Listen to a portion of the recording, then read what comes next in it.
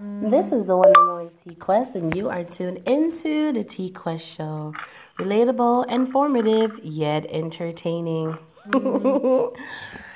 Some people ask me, how come you don't never ask me to be on your show? I'm like, well, to be honest, there's two ways of being on my show. One, you come to me and you state your case and you get approved or denied, right? And that usually happens all the time. But then there's selective times when I actually seek out people, and it's very rare.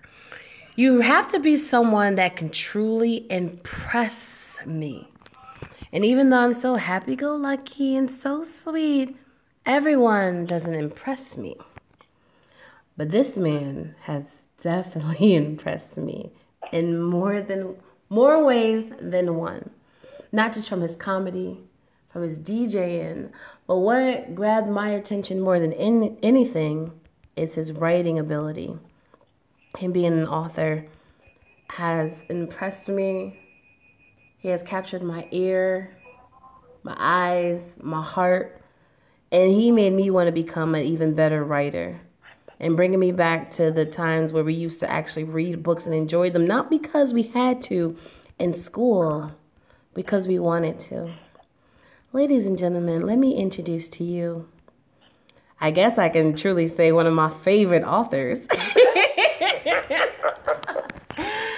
Darryl Bishop. Hi. Hey, what's going on? You know, hanging out. I can't stop smiling. You got me awesome, man. You got me out here blushing like a purple. I'm already wearing a burgundy shirt. You got me looking. I'm blending in my shirt right now. So. Oh my God, I can't help it. Like, you truly make me smile. You are. I mean, like, I meant what I said. You know, and we live in a society where nobody's reading books anymore. What is it, like Kindles and ebooks maybe? Yeah. And if it's not that, it's probably like a blog or they got those audio books, which I don't like at all. I think it's kind of lazy. If you're gonna buy a book and pay someone to read it to you, you might as well go get a baby blanket and a pacifier and let them read you a bedtime story. But that's just me.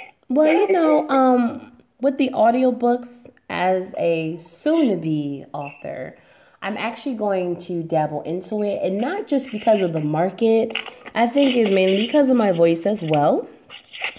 But some people are just always on the go, and I've done a small study, and I've asked people who actually listen to audiobooks, why do they? And it was like, well, I'm always on the go, was one of the reasons I've heard. Another one is they can comprehend and understand the book better by listening to someone saying it to them versus them actually reading it. Gotcha. So I guess it truly depends on the individual, you know, and that's why I want to have every variety. So each customer or consumer will be happy. You know, for the ones who truly like the hardback and paperbacks, to the ones who enjoy an ebook or a Kindle, or the ones who like audio. You know? Yep. But it's crazy because I remember I was a nerd in school, but the one thing I didn't like was like homework assignments. For like, I don't think anyone liked homework. I'm just saying, I'm just like, look, I'm busting my butt here in school, and you still want me to do extra at home? No. Like, I don't wanna. Like, I couldn't grasp it. I'm just trying to tell you, it would be to the point, like, I probably would have graduated a 4.0 if I actually believed in homework, right? And I remember even reading assignments. I'm like, oh my God, I don't want to read this book. Why? Because I have to read it at home. Home is not for your work. School is for your work. So when they actually do books, I mean, I didn't really want to, but then I had to. But I didn't really fall in love with reading books until it wasn't required. When it became optional. You know, because I wanted to, because I felt like it. I got you. And you know how I used to choose my books? I would go to the bookstores. I'll look at the cover, and they say never judge a book by its cover. I'll look at the cover first, clearly, obviously. But then it's all about the synopsis. The synopsis is going to sell itself. Very true. And it's kind of like with like DJs, right? Some of them have been asking me to, don't judge, but some of them have been asking me to ghost write their descriptions on the mixes that they put up. I feel you. And, huh? No, go ahead. Yeah, because, I'm a writer and they're not really writers. So I get it. And it's all about describing the mix that you're about to listen to. And that would gravitate people to it. Just like a movie. You're either going to watch the trailer or you're going to read the synopsis. Like, I wonder. And that's funny because that's how I learned about synopsis. Is actually when I used to work at the movie theater when I was younger. Yeah. Well, that's how I write my books. I do the synopsis before the book is even started. So I know in my mind where I want the book to go. And then I start, I write a book from the middle of books. They notice I just dropped the reader directly in the middle of the action, and it's literally to the point where you don't know where you're going until you get to the middle of the book. It's like, oh, okay, then you start following breadcrumbs, and it forces you to kind of go back and realize, oh, okay, he was leading me down this path the entire time. But as one of my dedicated readers said, I have a way of laying breadcrumbs out and then saying, okay, switch paths, we're going to go this way. So when you think I'm taking you one direction, by the time you get to where the story needs to go, you're like, oh, this was just a distraction while the main situation was going on elsewhere. So that's how I write my books. Wow. Well, maybe I guess it does make sense if I look at it from like a music artist perspective. When I hear a beat, it tells me a story. After it tells me the story, that's when I write the story. Yeah. So I guess you write the synopsis and then you actually write the story. Yeah, because for me, it's like I write my books almost as if I'm imagining it's a full-fledged feature film. So for me, the synopsis is the previews. So I want you to see the previews because it's going to grab your attention. And then once I have your attention to the previews, then I release the book. And 9 times out of 10, I've released a synopsis or a preview, and I'll give my readers like what I call flashes. So you'll get a flash of like a half of a chapter, but it's a chapter that's going to bring you in, like the one I did for Silver Lake. It's a preview that's going to draw you in. Now you're going to want to know the story behind it, and by the time you get to it, now it's like, oh, you see the bigger picture, and then you start tying in, because even in the previews, I give clues. You just got to know what you're looking for. Yeah.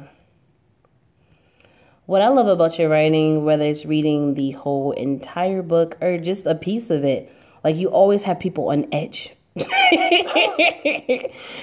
know what I'm saying? And it's like, I remember from the first teaser, I would say, that you sent me, and I'm just like, wait, I know this ain't no basic story. He ain't no basic guy. That was, I think that was New York Undercover, I think. No. It was before that one. It was the one at the cabin. Oh, yeah, that was the book I'm ghostwriting for a friend of mine. Are you serious? Yeah. Like, I have a couple of authors that hit me up because they got a hold of my work. And they like the fact that I write almost in like a soap opera cliffhanger style. So when they gave me an outline for a story, I was when this particular author, I've known this guy for like 15 years. I've known this guy. He's a really good friend of mine. Yeah. But when he approached me about it, because he knows I write, so he's like, hey, I want your idea or something. So he relayed the idea to me over the phone while I was at work. And as he's telling me the story, my mind is going 100 miles per hour and basically crafting the outline. So I'm like, okay, fine, great, I got it for you. And he was like, are you serious? So I literally sent him the blast I sent you. I sent it to him a couple hours later, and he was like, he was sold. He said, bro, we got to get this on paper. So he was hooked on it, and so we've been working on that ever since. But yeah. Well, I'm go ahead. The book was initially called Hunting the Hunters. but that was the story outline I gave him, and so it was a rough draft. But I sent it to you because I knew you would appreciate it. And he read that, and he sent it. A couple of people read it as well, and I've literally gotten people sitting there going, "When's this book coming out?" Because it was so gritty and just. I literally went in and I created I created the background, I created the environment. I wanted you to feel what the Chris was feeling. I wanted you to hear the sounds he was hearing. So the way I wrote it was, I crafted background, I crafted emotions, and I put you in the character's skin. So you're just feeling everything they're feeling. Absolutely, you definitely did, because I'm the type of reader that I read as if I'm watching a movie. Because I guess it stems from me being a loner growing up and always using my imagination. So I'm always in my head. So every time someone's talking to me about something, I'm visualizing it clear as day in my head. So when I'm reading a book in my head, I'm actually watching the movie. And with your type of writing, it was definitely I needed my popcorn, I need my Raisinets, I needed my Slurpee, but I'm just like, oh my gosh. Even with the teaser, I'm just like, oh my gosh. Like, wait, okay, what just happened? Like, no, where's the rest? Okay, so then let's talk about the teaser that you commented on that I just put out. The teaser was Silver Lake. What were your thoughts on that? Like, what do you think about it? Okay, so at Silver Lake, I felt kind of special because I remember a teaser from before, right? Yeah. But then I was thrown off because it was totally different. And I'm like, wait, what? At first, it reminded me of those shows that have alternate endings, I guess they call it. Yeah. And I'm like, wait, what just happened? Is this the same thing? And I'm like, okay. So I'm reading it and watching it in my head. And I'm just like, wait a minute. Don't go to the lake. What are you doing? When you're talking about the dog barking, it's okay for me to say that, right? Because it's out. Yeah. So when you hear the dog barking, I'm just like, oh, it's always a dog, not minding his business. What do he see? What do he hear? But dogs have that sense. And I'm just like, oh man, he's going to see something in the lake. And then just like an average person, they're like, what's going on? Like, why are you barking? What are you looking at? Me? I'd be like, yo, let's go the opposite direction. I ain't going over there. I don't know what you see, what you hear, but we're going to go the opposite direction. That's just me. And I'm just like, oh my gosh, it's going to happen. It's going to happen. Something's bad about to happen. And of course, with the girl on the phone with her boyfriend, and he's trying to hint to her like, yo, if you see something, mind your business. Call the cops and get out of there. Because sometimes you want to be Superman and Superwoman, but also you kind of have to save yourself. So I guess it really depends on the situation. But I'm just like, oh my gosh. Oh my gosh, what's about to happen? Call the cops, girl, call the cops. Like we're in like a Magic Johnson theater. Oh my God, get off the phone with your boyfriend and call the cops. If you see something, just call the cops. But in our minds, depending on the situation, it's like, I may be able to save them. So me trying to call the cops when I can actually be saving them, that's what I'm going to do. So when she went, I knew, I'm like, oh man, she's doomed. She's doomed. But the part that freaks me out, as usual, because of your type of writing, is when he had the girlfriend's phone, but he got a text from the phone, and then the shadow.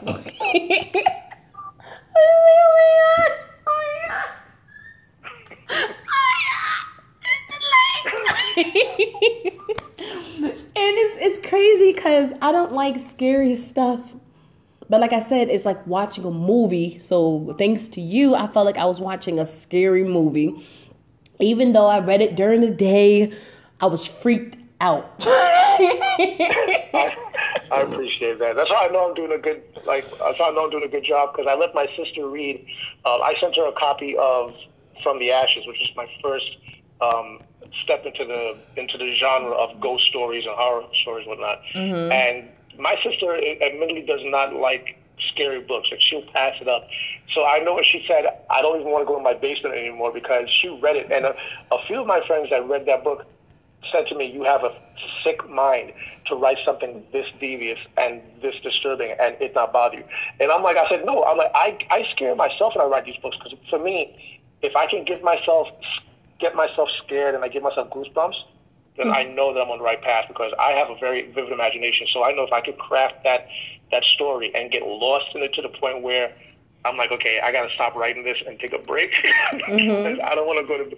So I know that's how I write. I write as if I'm the reader, not just as if I'm writing, I'm putting a story. Like I write so that I know if I was reading this book as someone who didn't know who the author was, I would be like, this guy's a sick bastard and he needs to write another book.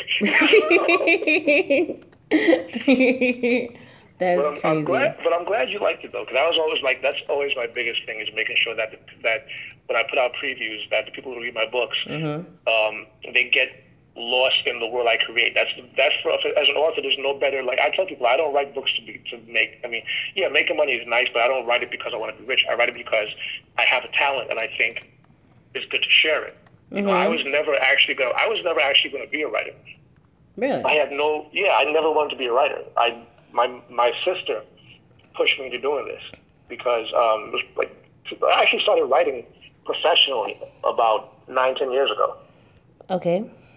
And the reason I was doing this because I was in a major depression back then. I was self-destructive, and I was just at the point where I was ready to give up. You know, I was thinking about committing suicide, and it was just I was at the point in my life where, you know, nothing made sense. I was tired of the path I was on, and then my sister was like, you know, you really should think about writing.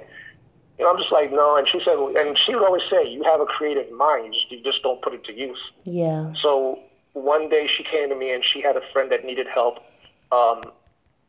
writing, help writing a paper for her college class. Now at the time, I was just doing my usual Facebook notes, and you know, I would redo Christmas carols in a comedic sense, and so I'd always rewrite stuff and put my own spin in it. Everyone was like, "Oh, you know, you're an awesome comedic writer. You should really think about doing a book professionally." And I never gave it much chance because my thing was, if my friends like it, fine. I'm not, you know, I mean, you know me. I think sometimes worst case scenarios. I was like, no one's gonna read my stuff besides me. So I wrote the paper for my sister's friend, and she got an A on it, and it was like, you know, I was surprised. I was like, oh shit, okay, I guess I'm that good. And my sister was like, you really need to do it. And then I guess it got to a point where I think, you know, it was just when she presented it to me, I was really just that. Not interested, but my mom had already started writing books. So my mom was a writer, and I looked at it as everyone in the family had this talent. You know, my mom was a writer; she could play the piano. My sisters could play the piano and do all this other stuff. My older sister's a poet. You know, she's amazing what she does. And I was looked at myself as here I am, and I don't have any talent. So I looked at it as I didn't have shit to friggin' contribute. Like I would, you know. Wow. So I never looked at what I had built inside of me as a gift. It was just to me like, okay, it's just something that I can do on a whim. So when I finally decided to start writing, I did it on Facebook. Like I put out my stories on my Facebook first, and I put it as notes. And the first story I ever put out was called The Interview. And that one literally took off. And I mean, like, after the first chapter, the story basically is, I did the story in the outline. You know, there was shows like Dateline NBC in 2020, stuff like that.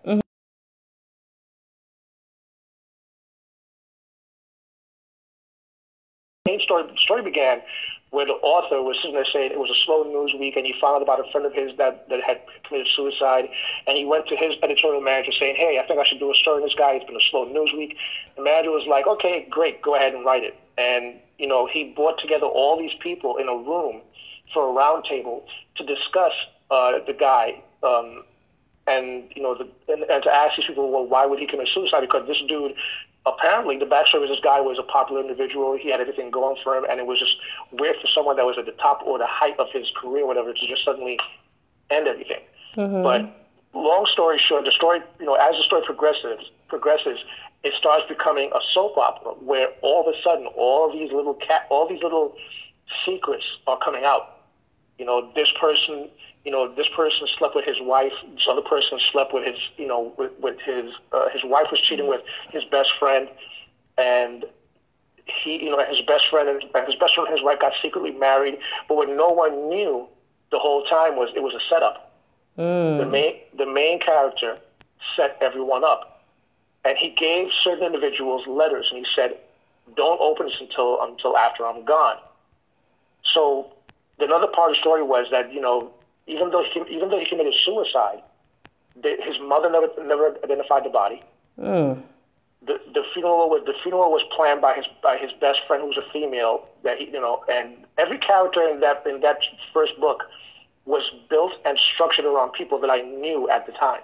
Wow. So it was like I had two friends of mine that were two male friends that were really good friends with. I crafted characters after these people, because for me it was I needed an outline of an individual that I could say that I could put that character into. So I created a character after my sister, a character after my mom, a character after my best friend, a character after my girlfriend at the time. So it was just all these people in my life that were major players in the outside world became major players in the book. Yeah.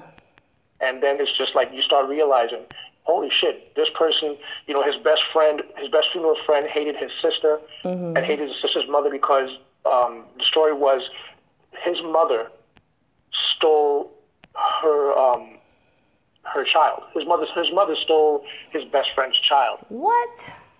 Yeah. So I'm gonna give away the ending because once you read the middle story, you'll see how twisted it is. But the whole thing was, you know what? Let me read it for you. Okay. No, I think you'll get a better understanding of how it plays out. Yeah. Because it's really one of those things where when I read it, I didn't understand it first until it was like I really kind of I read it in the book form, and I just sat there and I'm just like, holy shit. You get that oh my God effect, that effect that you got when, that shock and awe. Why is it not pulling up? 1 second. Okay, here it goes. I just gotta go to the last part of it. Okay, so the last chapter was called, 1 second, you would think. Okay, the last chapter was called Nightfall. Right? So I'm gonna read. I'm gonna try to breeze through most of it for you, but so this is how it started off. Okay, so silence can be deafening. There is no need for words. The end has come, but has it come too soon? This is not how it's supposed to be. This was not what we discussed. Have I made a deal with the devil that will ultimately lead me to my own demise? Can it be that we were all just pieces being moved into position? He has succeeded in the ultimate betrayal, and I was a willing participant. So now the story crashed back 3 weeks before the funeral. So now the events I'm going to read to you took place 3 weeks before the funeral of the main character, whose name is David. So I'm gonna it was written in script form originally, so I'm gonna kind of give you a quick view of it, but you'll get the idea after a while. So it says 3 weeks after the funeral, and the person who's actually writing the book, which is not me, it's actually the character that's writing this book. The one that died? No, the character is the guy. The main character is the one who set the whole interview up. Okay. Who got everyone into the room. So he's now revealing that he's part of the plan. That's why he says, was I just a piece being moved onto the board? Because he's like, I wasn't a witting participant in his scheme. And I had no idea what he was doing. So the guy comes, he says, are you sure you still want to go through with this? So David goes back, listen, you just need to stick to the program. So the other guy comes back, he says, listen, far be it for me to question your motives, but to be totally honest, my friend, I don't know why you couldn't just find someone else to do this. Like, why me? David looks back to him and says, you know why. And he looks at him and he goes, no, I don't. I mean, I still don't know what you hope to gain by doing all of this. And David takes a long pause for a second, puts his head down, and says, let me explain something to you. I never questioned your motives for anything you've done. You needed me, I was there. No questions asked. You hide your shit behind your job. And the guy was like, well, yeah, but this ain't about me now, is it? It's about you, your issues, and man, you got a lot of fucking problems. What confuses me, and he continues, he says, what confuses me is, see, I get your issues with Tony and Andy. I'll even go as far as saying I kind of understand your issue with Beth, probably Stephanie.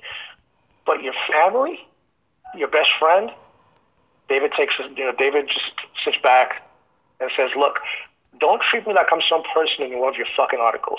You agreed to help me. In fact, you owe me, unless you want to renege on our agreement. And he looks back and says, are you threatening me? And David looks at him and says, David gets up, walks up to him and says, I think you already know the answer to that question. So now it transitions back into like a narrative. Mm-hmm. He says, he fell silent. In all the years I've known him, I knew when he stopped speaking, the wheels started turning. A man with a tactical mind that most generals would envy. Every discussion he has another piece being positioned on his chessboard. David is the type of individual that would lull you into believing you were leading him, when in all actuality, he laid the path for you to follow. I've seen him do this time and time again. A simple conversation with my friend can turn into a battle of wits. And if you knew him well enough, David never makes threats. For the most part, he never has to. Things have a way of happening exactly the way he planned. Mm. So that was him kind of explaining what happened prior to the funeral. Now, this second part is where pretty much it's just like, I think it's around the same time. Yeah. And he's sitting there now. He was saying the element of surprise is in his favor. So this is now, it kind of like, it goes from flashback to the initial scene. So the first part was a flashback. Now he's back in the room where David revealed himself to his friends that he was never dead. Mm. So now he's back in the room with all his friends, and he says, and the guy comes to him, he says, the element of surprise is in his favor. Emerging from the shadows, he surveys the room. Patricia sitting in the corner, tears streaming down her face. Now, Patricia is his mother. Mm-hmm. Joan, who is his sister. Joan trying to find her balance, unable to breathe. Andy, who was one of his best friends. Holding on to Stephanie in an attempt to shield her from the initial gunshot. His eyes now fixed on the figure that has suddenly taken control of the room. Stephanie, who is his wife. Fear grips her heart as she realizes that if this is real, her secret has been uncovered. Beth stands torn between rushing to her lover's aid or running to her husband's side. Troy, slowly losing consciousness. Now, Troy is his other best friend. Troy is the person who was sleeping with Beth. Beth was initially his fiancée. Oh, gosh. So Troy slowly losing consciousness as his fading vision is fixed on his best friend standing over him. Ella, who is technically David's confidant. Ella's the one who knows everything about David. Well, she thought she did. Yeah. Okay, so it says Ella, searching her thoughts, recalls her last night with David, searching for answers. Now, this is where it goes back into the flashback of transitioning to David's last night, supposedly before he committed suicide. So Ella and David are in the room, and Ella goes, Dave, look, I know I can't change your mind. I just want you to know something before. And Dave stops. He's like, listen, I'd rather not have this conversation, okay? Mm-hmm. I just remember that, he's like, just remember what you promised me. So for the first time in his life, David had doubt. Thoughts racing through his mind, flashbacks of simpler times. I can do this. I got to do this, he told himself. Ella saw the look of despair on his face. Her heart cried out, knowing that she was watching her best friend contemplating ending his own life. Mm. Torn between keeping a promise and losing a friend, Ella knew time was a luxury she no longer had. So Ella comes to him and goes, listen, I know what I promised you, but do I have to lose you to keep it? And, he's sitting down in the bed and his head's in his hand. He says, I told you, I'm tired of this bullshit. Everyone's got a fucking agenda. Everyone thinks they're getting over on me. So she says, well, what do you think you're going to solve? She says to him, what do you think you're going to solve this way? And he looks up at her, he goes, I'm fed up, Elle. Mm. You made me a promise. He's like, you made a promise to me, and I need you to follow through on this. Just remember who you have to call, right? And she said, yeah, but why don't you want Pat to handle the identification of the funeral arrangements? I mean, how am I going to convince her to let me handle everything? And Lucifer goes, I'm sure you could find a way. So Ella goes back to him, look, it's going to be hard to convince her that the funeral has to be closed casket. But if it's what you want, then He looks at her and says, that's exactly what I want. So Ella says, I can't be here for this. How long do you think? And he goes, I don't know, Elle. Not like I did a test run. If you want to leave, then I'll understand. It's okay. Don't worry about me. So that was like David's catchphrase to Ella. He would always tell her, don't worry about me. And that was actually a part of me in that character, because people would ask me a question, like, what's wrong with you? I'm like, don't worry about it. So it's like I kind of put myself into that character. So like that's why the writing was so true. Yeah. Like, and then Ella goes, okay, I guess. So she glances at the nightstand, and she's like, is that it? And he goes, yeah, it has cyanide. And then she stops him. She's like, I don't want to know. So she hugs David, not wanting to let go, and she says to him, I wish I could take you away from all of this. And she's hugging him really hard, and David slowly releases her grip and walks out, and then walks away from her. And then she walks down. Well, she walks out of the house, and everything else. So that was basically his last night. Yeah. Supposedly. So I'm going to fast forward a little bit. Okay. Fast forward. So, but to get the story so far, it has a lot of tension built up in that last chapter. Okay, so now we're back into the office where everyone is, where he just realized. Everyone realized now that, he's alive.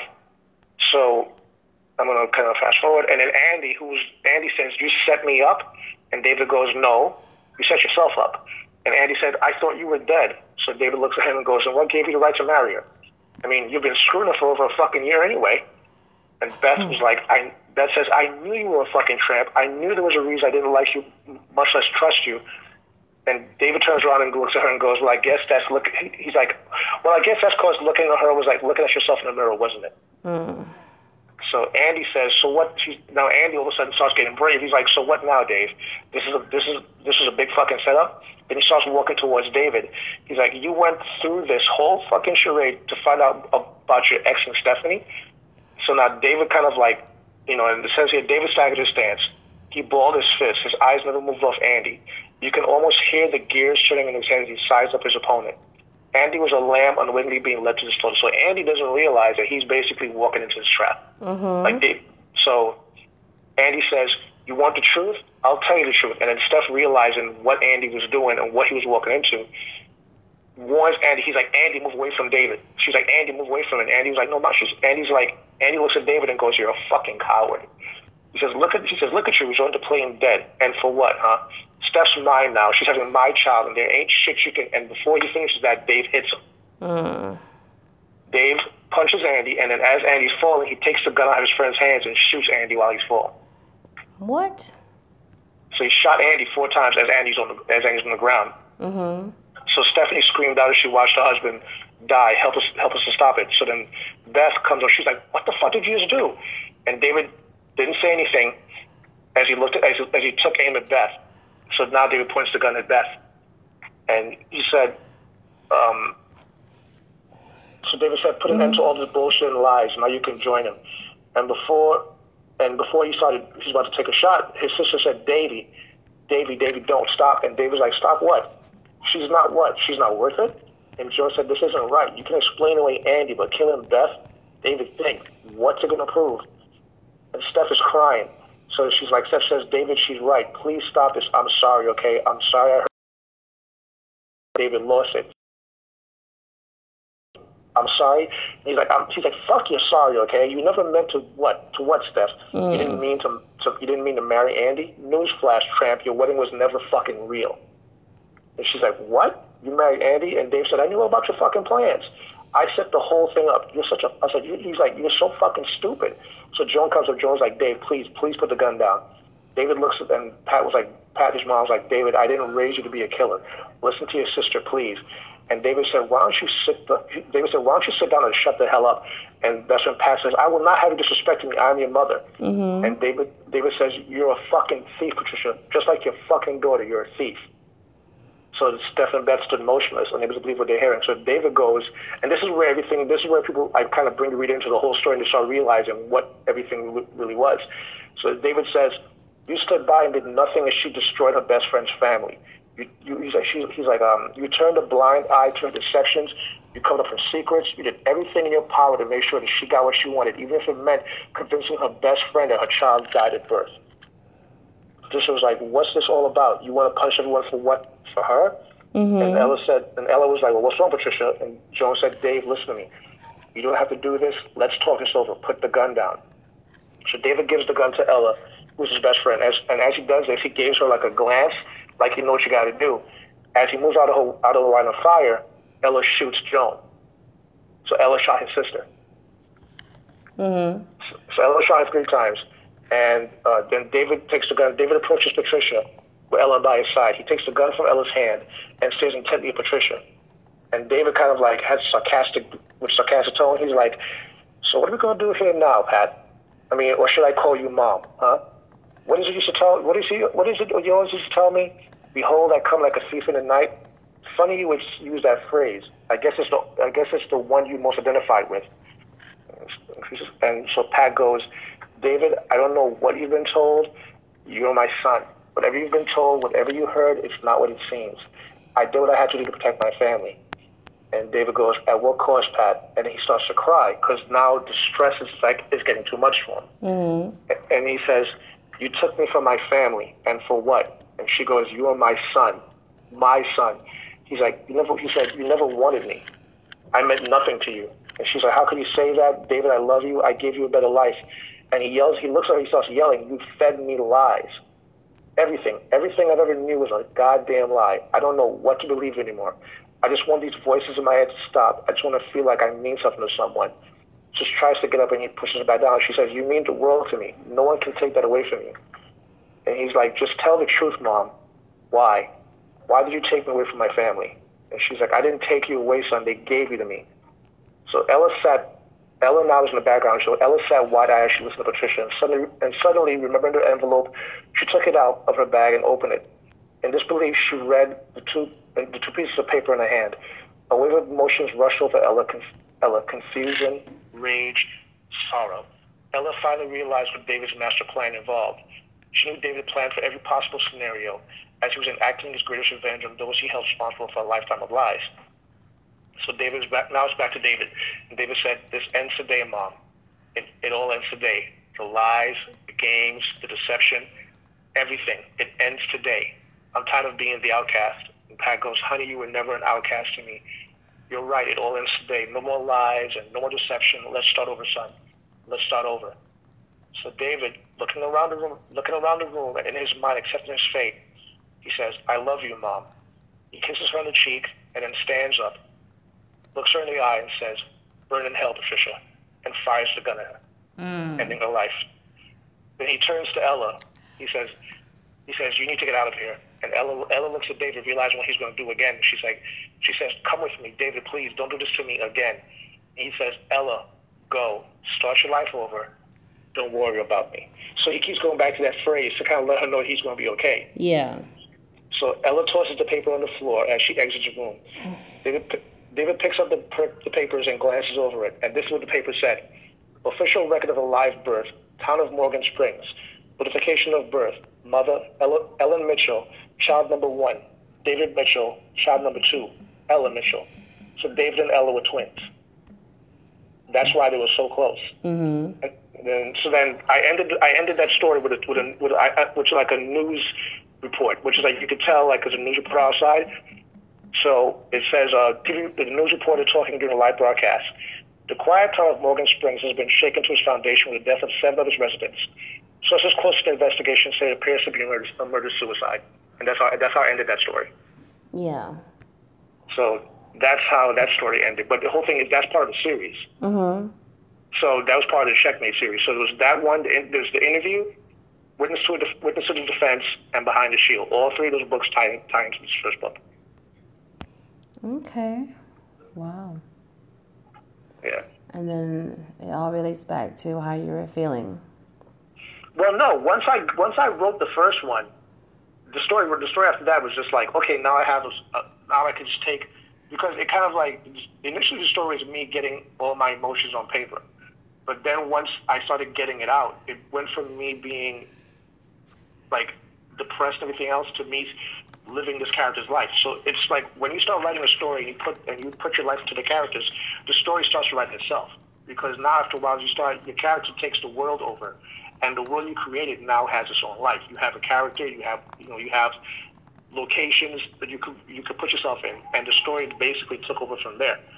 So I was writing it like a soap opera, where it was like every chapter was a cliffhanger. It ended on a cliffhanger. It was like, I gotta turn the page and get to, because like you want to see what's going to happen next. Yeah. And when I put that out on Facebook, it took off, and people were like, yo, when's the next one? I was getting people hitting me up. Yo, when's the next one coming out? When's the next chapter coming out? I'm gonna read this. So it was my way of kind of like, okay, if my friends like it, then I'm good. So it was never about the money. It was like, this is something my friends appreciate. Yeah. And it just took off from there, and that's how my book got discovered. I moved, and then someone took one of my books and submitted it to a publisher. And they contacted me and like, hey, do you have another book you want to check it out? And that's when I sent them From the Ashes. And then 5 hours later, I had like 3 contracts. And I was like, all right, cool, so. Wow. that's how I became a published author. That is definitely some story. Yep. Yeah, but even though there's a lot to take from what you said, the main things I'm taking from is everyone needs to find something like their thing, right? Yep. And sometimes you may find it organically is something you adapt to, something you see, or sometimes it could be something someone just puts in your mind. You know what I mean? Yep. And you're like, you know what? I never thought about that. Like little kids, like little boys, they may get into sports because their father was into sports. Little girls may get into cooking because their mother was a cook. Well, of course, she cooked every day, but you know what I mean. Yeah. Someone like me, no one in my family did music, but I always gravitated to music. Writing, from stories to poems to songs. So we all start a different way. And with you, just, your sister noticed something within you, and she had to bring that out of you, and look at you now years later with all these books. Which is surprising because I surpassed my mother. And my mother put out 2 books in, I think, 3 years. I did 6 books in 18 months. Wow. Yeah, and it was just like, once I started writing, I was just start putting out stories. One of the books that I'm putting out is called Off the Radar, and that story came to me as I was throwing out. I was living in Boston at the time, and I was throwing out garbage. It was like a fall evening. It was nice and cool. I happened to look up, and I saw this plane flying overhead, and I was like, "What if that plane just crashed?" Like, it just started floating. Like, it just because that's something people think. Yeah, but like I created the whole story where it fell in the town, and they had to close the town off. Mm-hmm. And I started writing it, and like I have a thing where when I'm writing a story, I don't watch television because I don't want to have like the crossbreed where I'm starting to get their ideas and put it into the book. Oh my God, I totally get that. But I had to stop that book because the TV show came out, The Dome, and my fiance at the time was like, your story sounds a lot like that. But I was writing that story before that. I was writing that story before that show came out, so I stopped. The book was almost done, ready to go out, and my publicist was like, "Oh, are you done with it?" And I said, "I'm not putting this book out." And she was like, "Why? Your book is good." I said, "Yeah, but it rings too familiar to a TV show." Another book I put out, I had to wait to put out was The Nation. That book was written in 2013. I didn't put that book out until 2017 or something like that, or 16, because. At the time, one of the chapters, a detective gets killed in his car, and it just so happened that one of the cops that I knew, got assassinated in his car in Brooklyn, and in the same exact way. Yeah. In the same exact way, and it was just too eerie. And out of respect, and I knew the guy because he was before he became a cop, he was a school safety officer in my son-daughter's school. So it's just like, It messed with me, so I was like, I had to put that book away. And then, like, it took a while to get that book out. So it was like I waited until my kids were no longer in that school to release the book. Yeah. So, yeah. That's why sometimes being creative it's scary because you start getting all these ideas and then shit starts coming through and you start feeling like, am I writing this thing? It's really, No, I totally get it because it just happened recently. I was interviewing an artist. And, we do music reviews, and one of the DJs told her, your song reminds him of another song, right? It even had the same title, but the person didn't even recognize the song that he stated. And then I'm just like, how do you have the same cadence or similar cadence and title, but you don't even know the song, or, you know what I mean? But then I told him, being from an artist perspective and what I've learned from other artists, I think what she did was went on YouTube. And then subconsciously crafted her song the same way. No, because sometimes I've noticed, because I don't buy beats off YouTube at all, right? I get them from producers and buy it exclusive, call it a day. I ain't got no time for me having stuff that other people already have or listen to. I need exclusive. Okay. But what I learned from other artists is sometimes producers would, or beat makers, whatever you want to call them, they will put out a beat and tell you the style of it. And one of the ways of telling the style is telling you the name of another song that is similar. You know? Like, let's just say, with Beyonce's song, Me, Myself, and I, right? It was like a slow, mellow song. So if a producer made a beat similar to that and you may like that beat, it'll be called Beyonce, Me, Myself, and I style beat. Gotcha. Right? So I think when she seen it, it didn't have the artist's name, but it had the name of their song, style beat, which means she's like, well, they call the beat this, let me call the song this. And let me write, not realizing you may not have known the name of that person's song, but I'm sure you heard it because it was so popular that it was in your brain while you were writing to a beat that's similar to the song you already knew. Does that make sense? Gotcha. So it's just like when I'm writing stuff, like I don't want to listen to other songs and stuff because I don't want it to jump into what I'm doing. Before this writer was like, can you check out my writing? And I told you. And I told you I was mad because the story he had me read to get my opinion was the same style of story I was writing for a magazine article. To the point it messed me up. And I'm like, why would you do that? And I didn't want it in my head while I'm writing this piece. But it was so similar. So I'm like, I wonder how my story would have been if I never heard his. Because I had to make sure it sounded nothing like it. You know, so sometimes you have to tune out. But even if you do something and it's similar to something that's already out there, I wouldn't pull back. You know, it is what it is. Because even though it could be a show on TV, that does not mean that everyone knows that show. That does not mean that everyone knows the plot. You know what I'm saying? Because your readers can be everyone who's never even heard of the show. Yeah. And missing out. You see what I'm saying? So I understand why you pulled back, but looking at it from a different perspective, you still should push forward. I know the books. I mean, I have about 10 to 15 books that are already completed. I know. I just haven't put them out because either, you know, like I will literally rewrite a book 4 different times if I read it over and I don't like the way the story, the flow of the story was different for me, or I would edit a chapter and then I'd have to literally go back and redo the backstory. Mm-hmm. So, like for example, From the Ashes has a backstory that I call Salem Hills. Mm-hmm. That's already been done. That was supposed to be a series in and of itself. That was going to go, you know, delve into the backstory of the main character, which was the ghost or the entity that was doing what it was doing. And I went back and I did all the research and everything else. So I would literally research realistic settings or time errors and like, okay, fine, I could base the story in this era.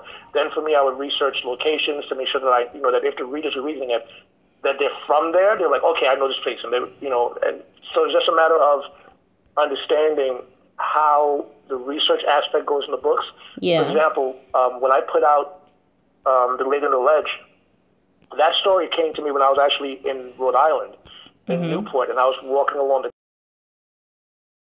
fiance at the time, and we happened to stop off at this place, and it's a beautiful location to go walk around. If anyone wants to take a look over there, it's really worth going over. But there's all these mansions, like the Rockefeller mansions over there, the Kennedy mansions, and everything else. And I started just putting a story in my head of what would be, this world. And So I started doing it, and then my fiance did a little bit of research into the history of Newport, and I just took the research she did and I put it into the story, and I just crafted the entire world, and then from there, it took off. Like I was able to take that story and just craft an entire series around it. So now that story has its own series. So that's why I try to write books that can either stand alone independently or can be a part of a series. So that's how my style is. I try to write a story and then let it take over from there. Yeah. That's kind of dope. So, I try.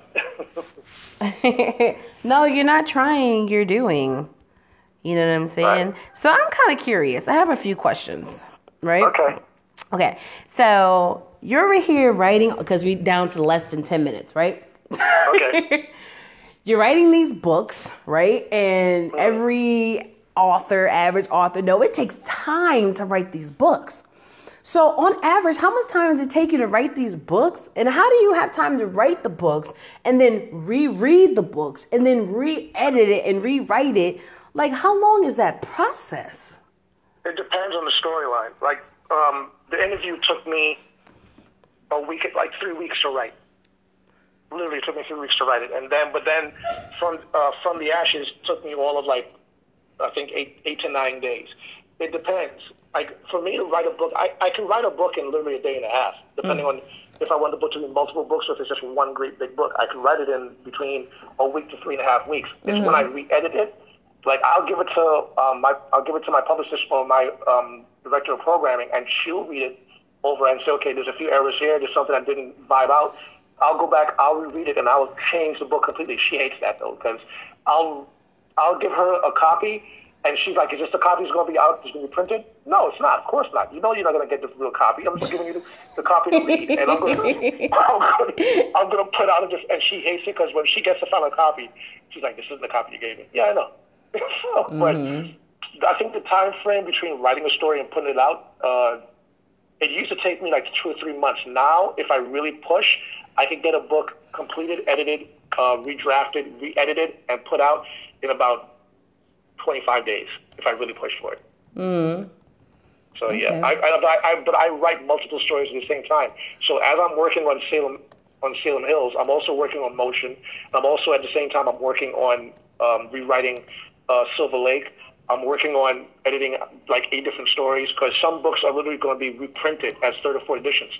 So they'll come back to me and say, okay, we're going to put this back out. Yeah. And I'm like, okay, and I'll re-edit it. And of course they hate that too. Like, why do you keep changing it? I'm like, well, there's a grammatical error here, or I got to change this. So, Yeah. I mean, you know what? When you put it like that, that does make sense because I know that if I have nothing to do, right? Literally nothing to do. And I sit down, I can read a book within a day or so. You know? And then if you're like a writer, if I could read it like that, most likely I can write it like that. It's all about zoning out and just writing your thoughts, what's going on. Just like people write songs, they can constantly write so many songs because it's already there, it's within them. So, so I guess that does make sense, But like I said, I am definitely a fan, and you motivate me to even push harder when it comes to my writing, Thank you very much. And I appreciate that. It actually makes me want to block off time. How? I don't know. But but I think some of that thing that we collabed on, the rough draft that I gave you, that I think you said did well. So I'm actually glad that did well. Did well also. So. Oh, the great collaboration! When I had nothing to do with it, I was just your muse. You gave me the outline of the story, and I wrote down what came to mind. So. Those numbers was pretty well, so I appreciate that. And that's what I mean. I'm like, I can't wait to go back to just writing because I love to do it, not because I have to, because, I write for like magazines and stuff. The release of my thoughts. But I think I be so focused on grammar because sometimes I write the way I speak. But that's the best kind of writing, though. Nowadays there's an audience for every style of writing. You have the the hood novels, and so it's. I think now with a lot of people being more open and not being so stuck on being grammar Nazis, that they look for more realistic conversation and content. By nature, I'm naturally a grammar Nazi, but I try to incorporate a lot of the natural tones and cadences in my stories. That's why when you read the blast for Silver Lake, you realize that the dialogue rang true, because I gave the boyfriend that really straight, direct, what the fuck, put the phone down, call 911. But another thing that I do too that a lot of people realize and they appreciate, I never give my characters a race or an age to a certain degree. It's like, you're going to make these people into who you want to make them into, then you're going to just build a story around them. So that's why I tend not to be stuck on, if it's a black couple, a white couple, it's like, no, it is what it is. Unless I definitely put down in certain stories what it is, because it's germane to the whole story. But other than that, I leave it ambiguous. Yeah. Okay. That makes sense, because like I say, when I'm reading your stories, the movies in my head, and they don't have a race. They don't have an age. And the more I read, I still be trying to put it together. So it's kind of like a blur. Like, a lot of the people in my head are like beige. You know? Because you don't know if they black, white, mixed. Like, beige characters. But you can make them green as long as you're able to fit them into the world that you created in your mind when you read my book. Absolutely. I'm all for it. Absolutely. And you're right. I think that's very smart and it's very genius, because it's kind of like you're a part of the story, because you can pinpoint how they look. Because I know a lot of urban books, don't want to get into it too much. Some of the urban books I used to read, I remember they used to talk about the milk chocolate skin and almond eyes, and you can tell it was a black person. I read those. I couldn't. To me, it's too much. Too much. Like, what? It's almost like you lock yourself into that stereotypical frame, and your characters now are one dimension. There's no dimension to your characters. I'm not going to knock any author for their style, but for me personally, I refuse to give my characters a specific racial quality. It's like, you read the character, because at the end of the day, when you're reading it, I want you to be able to put yourself in that person's skin and see what they're seeing, feel what they're feeling. That's what I did with Silver Lake. When you read it, you felt that fear. You felt the fear the boyfriend was feeling. You felt the same, like, confusion the girlfriend felt when she crossed the fence. You're like, what is this dumbass doing? That's what I want people to feel. I don't want you to feel a person's color or put yourself in. I want you to feel it as if you were there. And now every time you walk past the lake, I want someone to be like, nah, I'm not going past the lake thanks to this dude and his scary ass looking right. So, but here's the awkward part of that, though. Good. The awkward part of that is, I live on a lake. Well, not on a lake, but like, it's literally, when you look outside my window, there's a lake. Like, literally. And it's interesting because it's this little thing in the middle of the lake, and I'd be like, it looks like it's like a duck that's stuck. But it's just, I don't know, some type of water thing, but it's kind of funny, and I'm just like, oh God, the duck is stuck. But I'm not even worried about that. And for the fact that you said it, like, I'm still not going to be freaked out, but I maybe a little bit. I don't know. But I'm not going to overthink it, because I get scared very... Wait till you get the book. You'll be sending me hate mail like I hate you. I would... No, I don't want to do that. But speaking of books, since we're down to the last minute, definitely let the people know where they can find your masterpieces. For now, right now, they're available on Amazon. A couple of them are still available on... not in like Barnes and Nobles, but you can get most of them on Amazon, because I signed an exclusive deal with them. So Amazon has exclusive rights for most of the books right now. So some of the titles are Lady in the Ledge, Aired in Empire. Then there's Lady in the Ledge Legacies coming out. You have New York Undercover coming out soon. Will be New York Undercover Collateral Damage. There's also the Checkmate series, which includes The Interview, Behind the Shield, and Witness for a Defense. There's From the Ashes, which has been a hugely successful book for me. You can check that out. You could also hit me up at my email, or you can go online on Wix.com and find my webpage there. So there's a million different pages. Also, I think you're going to put all the information on the description on the show. So yeah. Absolutely. Well, you guys heard it here from author Darryl Bishop. It's your girl T Quest. You just tuned into another T Quest show. You know how to follow me on all social media platforms at T Quest GLM, and download that T Quest mobile app in your Google Play Store and your App Store. Once you download it, you will see this show and get all of his information over and out.